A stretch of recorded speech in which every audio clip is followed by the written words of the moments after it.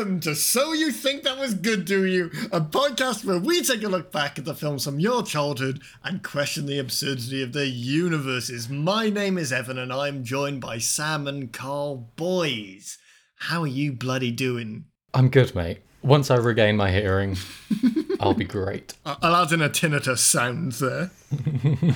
Add in the kind of flashbang noise of Call of Duty with the slight kind of high-pitched whistling after your intros. Why do these boys never know how they're doing? My brain is absolute mush. And I'm also doing good, mate. Good.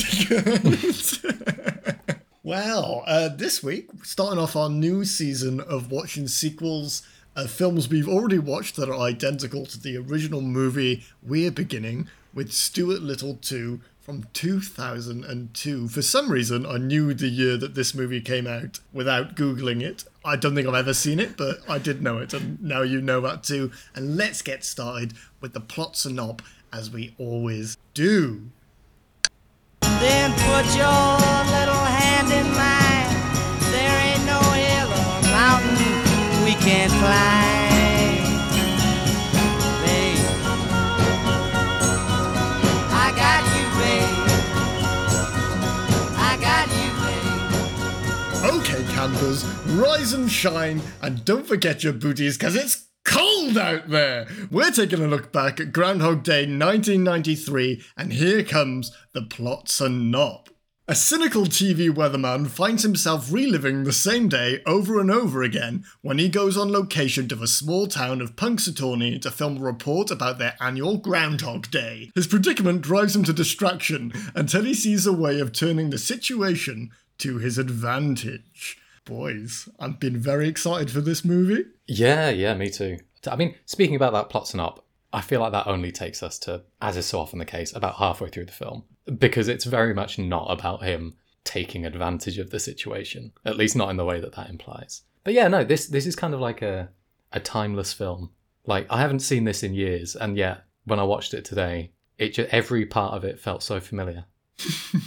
I don't know if you two felt the same. Well, I have watched it twice before this, once for fun. It's weird, no movie, I don't think, has ever had such an impact, I don't want to say on the zeitgeist, but maybe language, because how the term Groundhog Day has embedded itself into language is crazy, to the point where when I'm watching the movie, they keep mentioning Groundhog Day, and I'm like, oh, this, of course they called this movie this, because that's the term we use for when you feel like you have deja vu, but no, it's because of this fucking movie that it's called that. Yeah.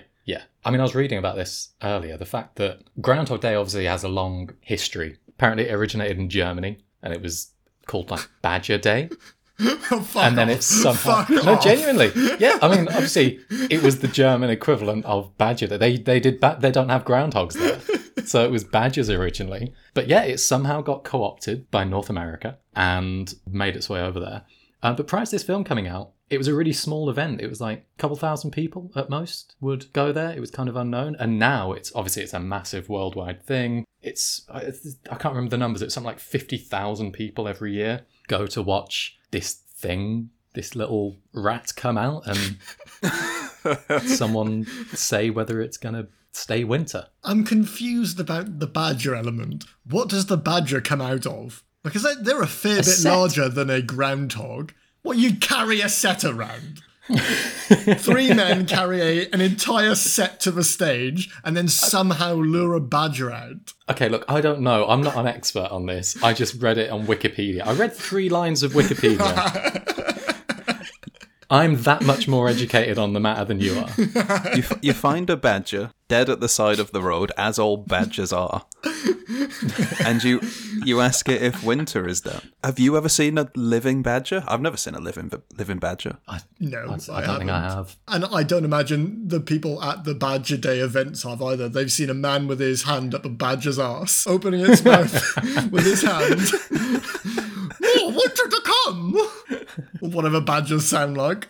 What sound do badgers make? If cows go moo, what do badgers go? Squish, I think it is. Splat. You are right about how it's taken over the zeitgeist, though. To the point where now when I Google it and it doesn't come up with something about the movie, I was pissed off. I don't care about the day. What, the actual Groundhog Day? Yeah, that is annoying. I also think because it's silly. Obviously, it must be nice to go and like be a part of that, I suppose, but we don't really have things like that here. That would annoy people if there was a day where, even if it was a badger, that's like, they're closing the roads and stuff and you can't get out and about. We must have shit like that. We're England. We have like maypoles and people dancing around with symbols on their ankles. We must have something. I think we spent about 100 million on some like King Charles's, what do they call it? His coronation. Where they put his crown on. His coronation. Yeah. And I've just remembered the cheese rolling day in Gloucester, where everybody brings a wheel of cheese and rolls them down the hill to see which one goes down the fastest. So, yeah. Squishing badgers as they go down, yeah. To be fair, with the injuries that do occur in that, you probably could do enough damage to yourself that you think every day is the same day from then on. You know, like in 50 First Dates, where they just have to replicate the day. There is one guy in Gloucester where they just have to roll a cheese down a hill every day for him. Like for that him. fucking pineapple. They have to bring a badger out on a lead onto the course every day. Dead, of course, because Dragging there are it no living along. badgers. Squish! The badger's mating call. Well, yeah, I mean, not just in terms of Groundhog Day fame, but this, I think, was at least one of the first time loop movies.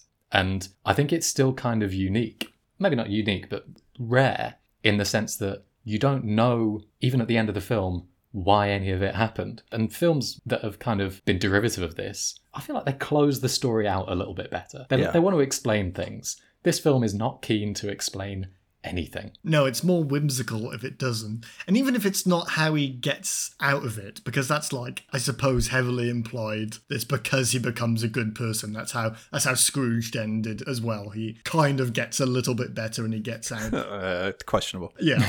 But we never find out how it triggers in the first place. Why is the reason he is in this time loop to begin with? So maybe we start there and talk about why we think that a completely unremarkable man like Phil Connors would be in a time loop like this. Well, in the original script, or one of the many, many original scripts, they did give you an answer in that there was really? a girlfriend when he was back in whatever town he's in who puts a voodoo curse on him, an ex-girlfriend. That is a shit That is reason. shit. And they just decided, that's fucking shite. So that just got removed. And then you're just left with questions. Like you say, Edge of Tomorrow. We know there's a very definitive way to end the loop.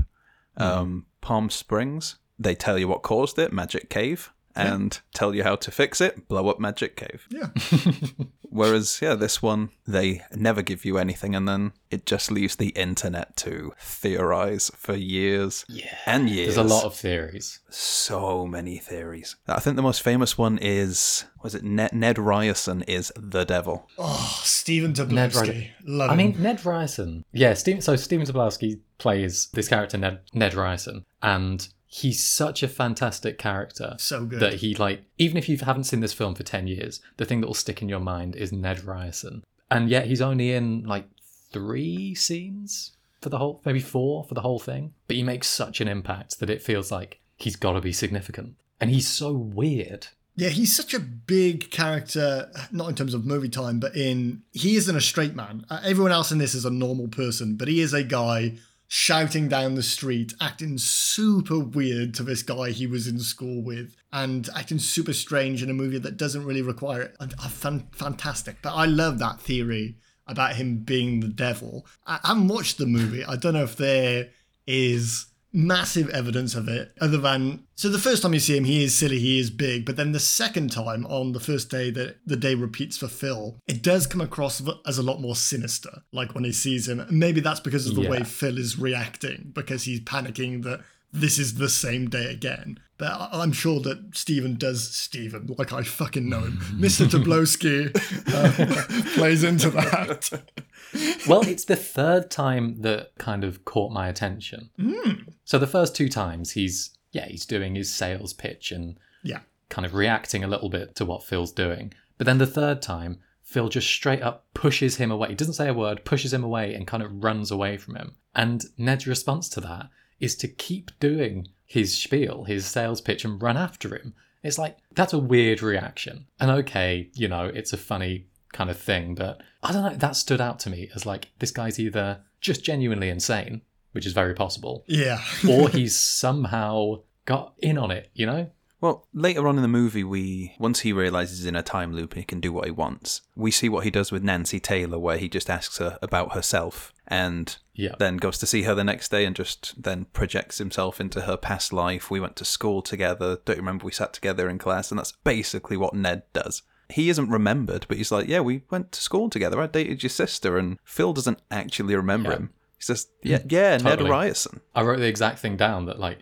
his way of flirting with Nancy is, it's a Ned special. Boys, that is the perfect segue into a theory, another theory about Ned I'd read about and built on from that exact scene. So this other theory is that Ned was actually the previous victim of this time loop, and his interactions with Phil were to pass the curse of that time loop onto him. And when that started to make more sense to me was during that scene with Nancy, because Phil acted so much like Ned, like shouting his name in the exact same way and doing the big bing motions and everything, it seemed like he was trying to pass the curse on to her as well. Well, yeah, I can believe that. Like, he really forces that handshake on him. Like, that could be the moment of just, there you go, curse is yours. Now he tells us that now he's the sort of guy who just grasps life by the horns. They call me Ned the Bull now, which is pretty much what Phil ends up doing, because that's what you would do if every day's the same. Or if at one point every day was the same, you then would live every day to the fullest afterwards. Yeah, and what it made sense to me as well is, this is early on, all of this happening in Phil's own being trapped in this time loop.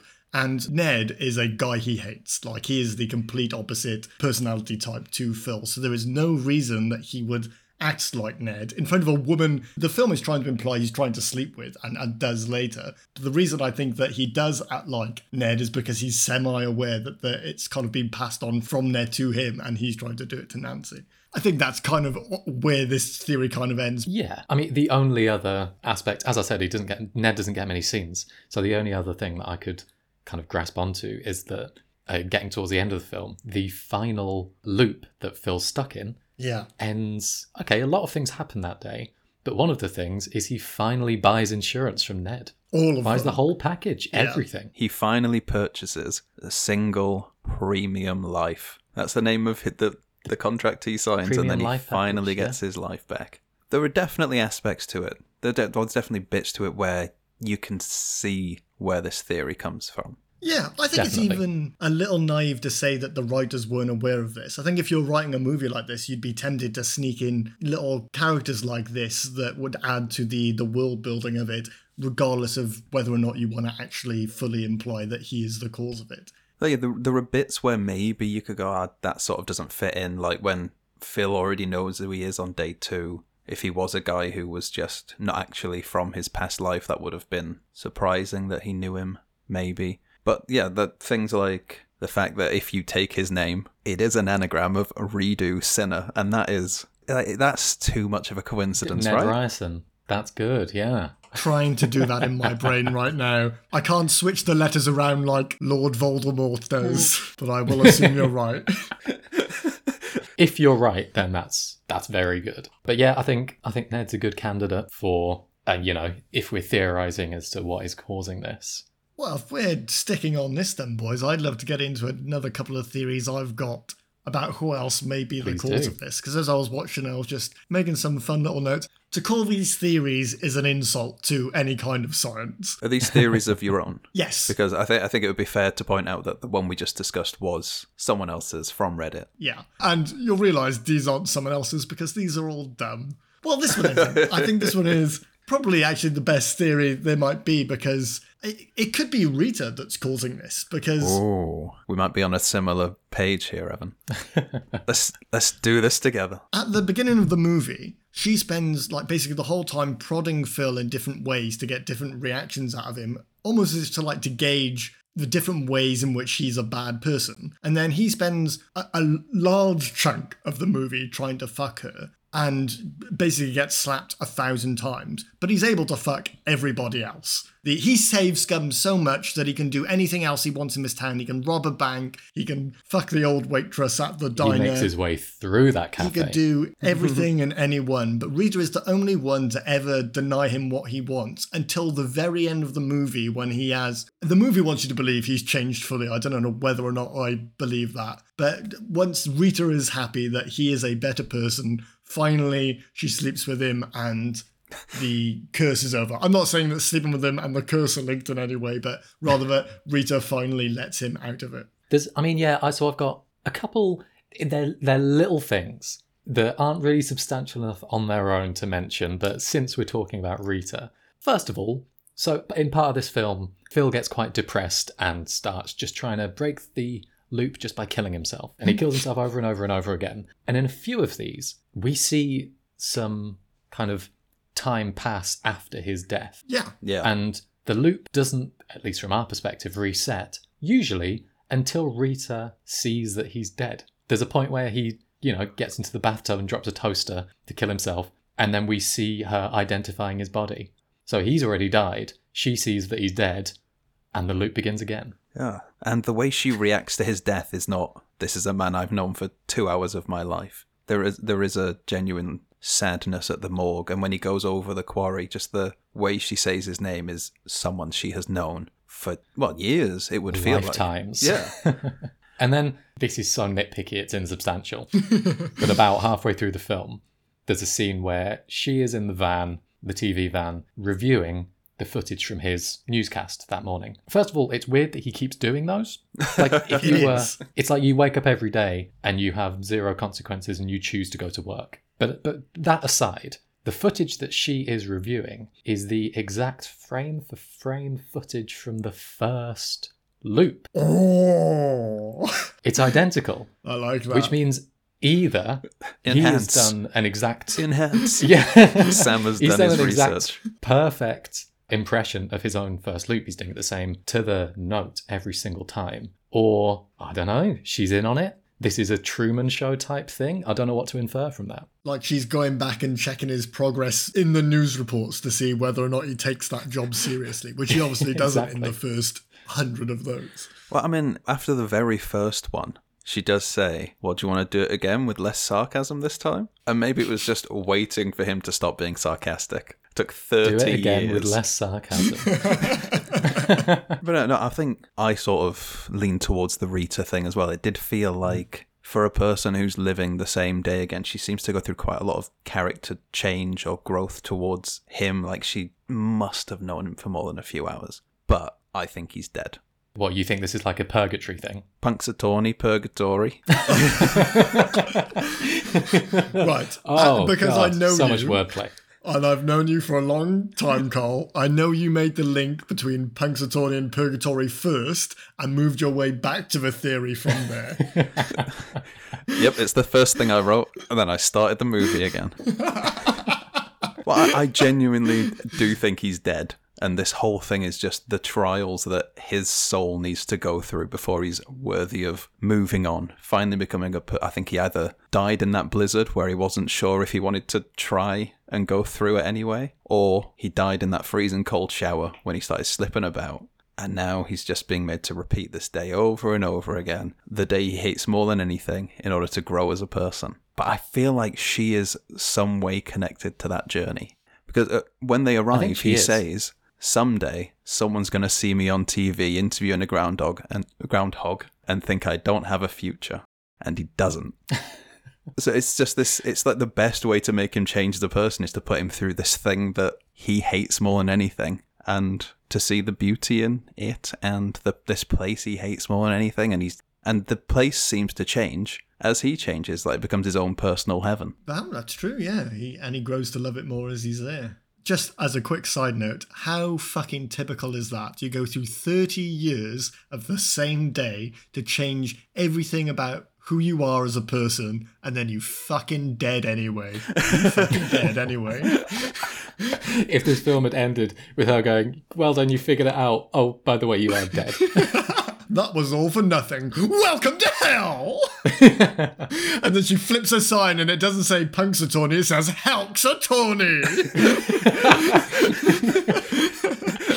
But if Ned is the devil, maybe she represents the other way his soul could go. Because when we're first introduced to her, she's on that green screen and all she is a floating head flapping her arms like wings. Oh, that's true, because her jacket is the same colour as the green screen. That's very good. It is good. And there are other aspects of the film. The more you think about it, you've got things like, there are the two ex-Navy guys who are kind of, I mean, maybe I'm digging, are they gluttony and sloth? Well, I think what supports that is that Phil says something about what would you do if every day was the same and nothing's going anywhere and there were no consequences and stuff. And they say, yeah, we're already in that place. In the context of the movie that you're supposed to see, I suppose they're saying that it's just a small town and they're never getting out. But if you're looking at that through the lens of this theory, they're also literally in the same hell as Phil. They are. There's also there's an old homeless man who, it takes him a while, but during the later part of the film, he tries to save this guy. He takes pity on him, tries to save him, and he can't.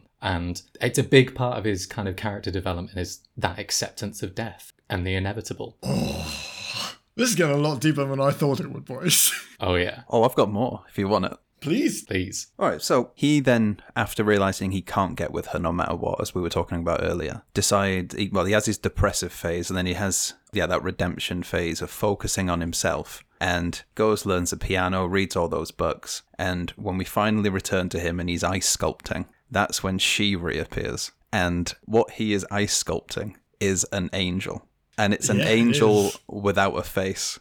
And then at the end of this movie, he carves her face, into some ice. Oh, that's awesome. Good. This theory's got legs. Put this on Reddit.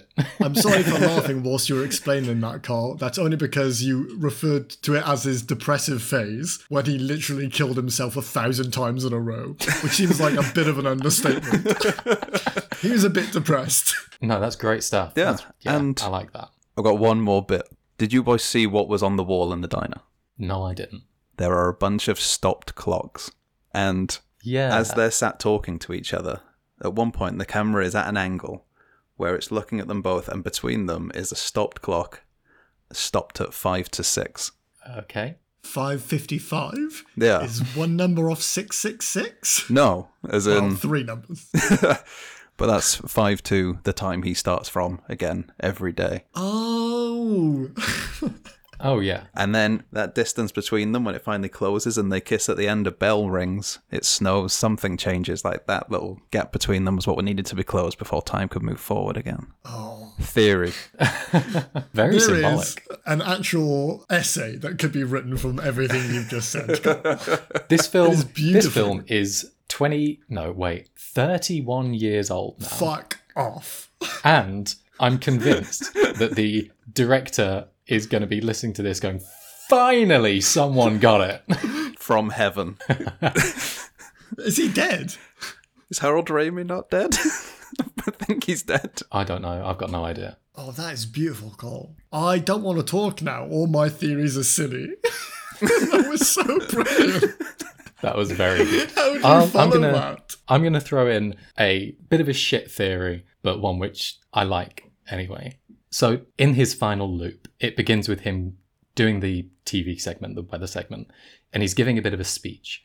And he talks about Chekhov's Long Winter and does all these quotes and poetry. And it's just to show how clever and sophisticated he is. The writer has spoken about this. I think this was adapted off a book originally. Yeah. It's a book called Replay from 1954. Yeah, so in the original book, there isn't actually a direct quotation from Chekhov. It's just kind of referenced from another character. And it's just thrown in there to make him sound sophisticated. However, there is a film theory called Chekhov's gun. Yes. Which is this idea that if something is included in the film or in a scene, in a play or whatever, it has to have a purpose. Which leads me into saying there is one particular character who we get a lot of cutaways to, which is the barman, who silently never has a word, but we get a lot of cutaways, his reactions, his opinions, kind of an onlooker to Phil's character development throughout. And, we've spoken before about albeit, slightly racist caricatures of and tropes from the 90s, from this time period. The kind of ethnic minorities all have magical powers type thing. Black people are angels was a big thing in the 90s, so I could see it. Yeah. So this barman, who's the only black character in the film, who silently watches on with this kind of pious look. Yeah, he looks back, kind of shakes his head like he's seen Phil pull this line so many times. Over and over again. Yeah. He's always got this knowing look to him. I mean, it's always cutaways, so there's no evidence to back this up. But do you reckon he just filmed it once and they just kept cutting it in over and over again? I genuinely did go back and check. They should have just stuck him in random scenes. Just Phil gives his great speech on camera, shows everyone clapping, and then just cut to him. Cut to him doing his little smirk and head shake.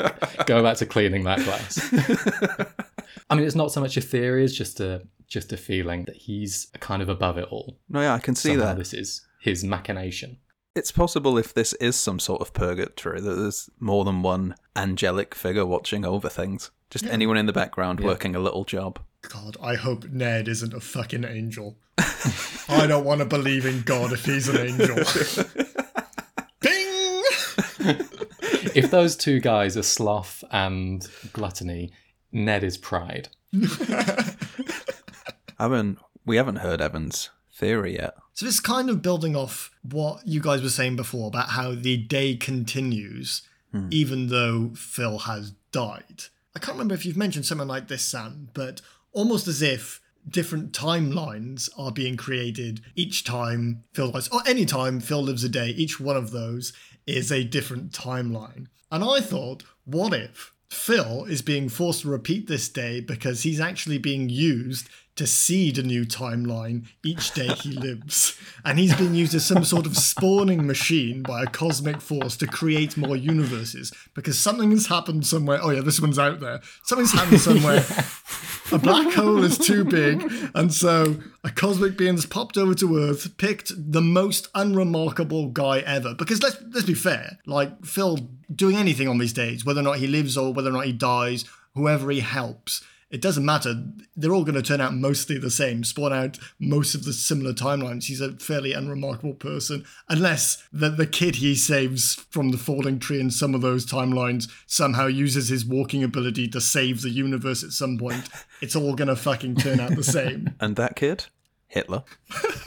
I thought you were going to say an angel, but no, yeah. And that's the length to which that theory goes. No other evidence. I love it.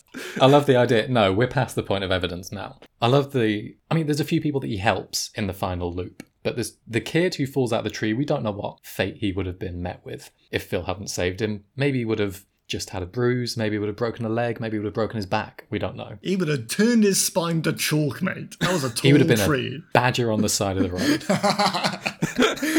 Squish! It's badger season! I see a shadow. And then there's also a character who I've forgotten the name of, but he's the guy who holds the groundhog up at the start, who chokes on a steak at the end. He's not the mayor, but he's the groundhog. Buster, that's it. Look after her. Yes, yeah. And he, he was fully choking. Wrangler. Nobody else was helping him. So that's 2 lives that he potentially saved in the final loop. So if we're talking about what was his goal, was it saving Buster's life? Is Buster God? God, instead of saving himself from choking on a piece of steak, put the state of the time-space continuum at risk to have a man, maybe, some of the time, save him from choking on steak. And in doing so, created 20,000 timelines where God is dead. God is a 65-year-old woman who just didn't want to get a flat tire and forced this man to live for 30 years in the same day just to get someone to jack up his car and switch that tire out. And as we posited, this movie is filled with angels, and not one of them helped him. The random bad dude had to help him. I mean, they're the angels who were assigned to look after purgatory, so not the good angels. The okay angels. Yeah. Do you know what I find interesting about how many theories, there are 3 new theories now for this movie, is that, do you know who doesn't ever have a theory about why they're stuck is Phil. Never once questions, why is this happening to me? That's a very good point. Yeah. He gets kind of frustrated, Oh, but yeah, he doesn't definitely. seem to try and figure it out. He just goes along with it. I think that's probably because he would have tried to become good a lot sooner if he knew. Actually, that's a fucking lie, because that's also the plot of Scrooged, and he waited until the end of the movie in that as well to try and be good. And he didn't even really do a good job then, so ignore what I just said. Yeah, no, it's odd. He just kind of stumbles into it. Yeah. And in doing so, considers himself a god. I mean, it could be as simple as this is a punishment from God for him saying, I control the weather. It's as simple as that. Yeah. No, you don't. I think you'll find I do. A blizzard. God is having a really bad day. He starts to walk away and thinks, no, that's not good enough. Time-space continuum. Because one of the original scripts had a voiceover. Where, Oh, no. and Not from yeah. God. No, from Phil. Oh, right. Can't afford God. Just Morgan Freeman, just piping in every now and again. I do think it would be an interesting addition, just to know what he was thinking about this, because we know how he feels about it, but we never know why he thinks he's stuck in there. I think that voiceover where, as he is becoming more detached from reality as he's stuck, and in a way invents us as someone to keep him company on his journey and talks to us, would be an interesting way to find out what he's thinking. It would. I do think they do a fairly good job of... Obviously, he goes through different stages in this, with his depression and his redemption and all of this shit. Oh, it's more than He depression, killed himself Sam. Come on now. 1,000 times. His different arcs. And it takes a bit of catching up sometimes when you're like, oh, what's this wacky guy off to do now? Oh, he's taking a toaster to the bathtub. Right. He's sad, is he? I got it. Isn't this He's a not PG? the most emotive actor. Have you boys got any more theories you want to get into? Oh, I wish I did, but... I spaffed my load early, mate. Sorry. Then I have some quick-fire theories for you, if you like. I say they're quick. Some of them I've written some words for, but they're not very in-depth, and there is no evidence, so don't put these to any sort of trial. And the first one's pretty dumb, but let's go for it. So this first one, it's the B&B owner. I can't remember her name. But for anyone who hasn't seen this movie, Phil refuses to stay at this shitty hotel and he stays at this B&B instead. And every interaction he has with her, she's not the brightest bulb. Like, it's supposed to show that he is kind of like this city boy who expects certain luxuries that just aren't afforded in this B&B in a nowhere town. And I think the reason she has caused this time loop is because she's doing the world's best market research. As it's clear, she isn't that smart or up to date with what her customers want. She doesn't know what an espresso is when Phil asks for one. And when Phil asks if she's ever had deja vu, she says she doesn't know, but she can check the kitchen. So that's kind of the woman she is. Great and line. I think she has put Phil in this time loop because she's collecting feedback from him and all the other customers who are trapped in the time loop on this day to figure out what she could do to bring in more customers. To be The fair, ultimate TripAdvisor. the B&B is called the Hotel California. Fuck off. No, it's not. Okay, following that, I have that it is actually Larry, who is the Yeah. camera Cameraman. guy, who people would recognize from other things. He is the small hand man from Scary Movie 2. Yeah, Is he? he is, yeah. He is Take My Strong Hand. Is he? And he's also in my the head, mayor in that's Schitt's David Creek. Cross. No, I mixed the two characters up, but no, they are two separate characters in Scary Movie. David Cross is in the wheelchair in that movie? Yes, Yeah, he's in the yeah. wheelchair. That's all one character in my head. He's in a wheelchair with a small hand. That's my memory of that film. God's really putting him through his own thing. Yeah, so at the beginning of the movie, whilst they're on their way to the festival, Phil says that this will be his last time going there. Like, he's got bigger dreams, he's going to move to another station. And Larry says he doesn't know what's wrong with the Groundhog Day festival. And so I thought, could it be that Larry is trying to show him that the festival is actually sick? So he makes him repeat the day over and over again until the end of the movie, where Phil decides he's moving to Punxsutawney, so it must have succeeded, so he gets out of the time loop. I mean, if anyone replays time over and over again, it's a man recording video, right? There we go. Exactly. I mean, there's also the fact that, yeah, Larry, what I said before, earlier about Rita, Larry's also there, confirming that he's dead. both times that we see him die. And contrary to how Rita reacts, Larry could not give a shit. No, it's He is very funny. so unfazed by his seemingly long-term colleague dying in a ball of flames that you got to wonder if there's something else going on there. Yeah, he's not the nicest to Larry, to be fair. But even without that, Larry has got like a seediness about him. I don't know if that's just an inflection of the actor, because whenever that guy is in something, I don't know if you boys have seen Schitt's Creek. Like one episode. He's the mayor in that. And even though he's kind of supposed to be a jovial kind of character, you only ever get creep vibes from him. So I think it's just an unfortunate effect that the actor has. So it might just be that. Moving on to my next theory, boys. I think that the day might not be repeating at all. So let's go all the way Truman back Show. to the beginning of the movie. The first day before it all repeats. They've just finished the news broadcast. They're driving back, the blizzard hits. They can't go anywhere, so they head back into town. And Phil goes into a local gas station and phones the operator to be asked to put on that celebrity emergency hotline and gets no help. As he's doing that, a man walks past, plonks him on the head with a snow shovel. And Phil dies. I posit that Phil just has a concussion so bad that he perceives every second as a repetition rather than him actually repeating the day. So you just got 50 first dates. Yes. Wait. Nice. No, she wakes up every day thinking it's the same day. Phil is just living one day, but is perceiving every second multiple times in the same second, thinking he's doing different things. Okay, he's a fucking Time Lord, is he? He will be dead by the end of the day because of the concussion. This next one is How many did you come up with? garbage. Many. I'm a quantity over quality kind of guy. So this one is, it was actually Michael Keaton.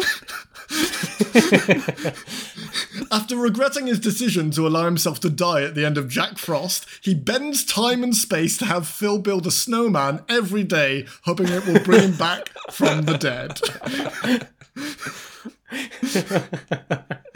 Unfortunately, Phil never gives it a dick, so it never works.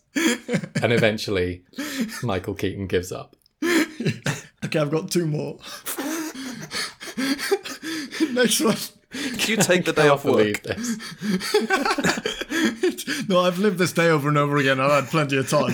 So this one is, it's the groundhog, which is kind of obvious. So the groundhog is actually the one stuck in the time loop. And luckily, he also has the specific power of including anyone else named Phil in the time loop he might be caught in. He traps human Phil in the time loop, hoping that human Phil driving them both into the quarry will end the time loop, but it does not. We never find out how Groundhog Phil gets out of the time loop. We must assume that many Phils have died.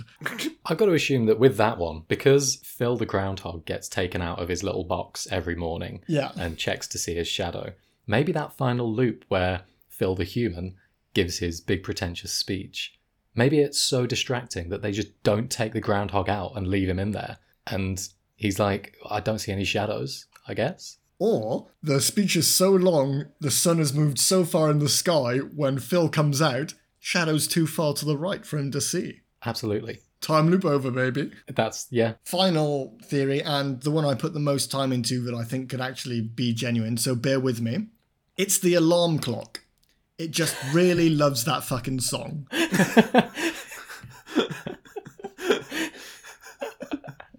I can see you worked hard on that one. Thank you. That's great.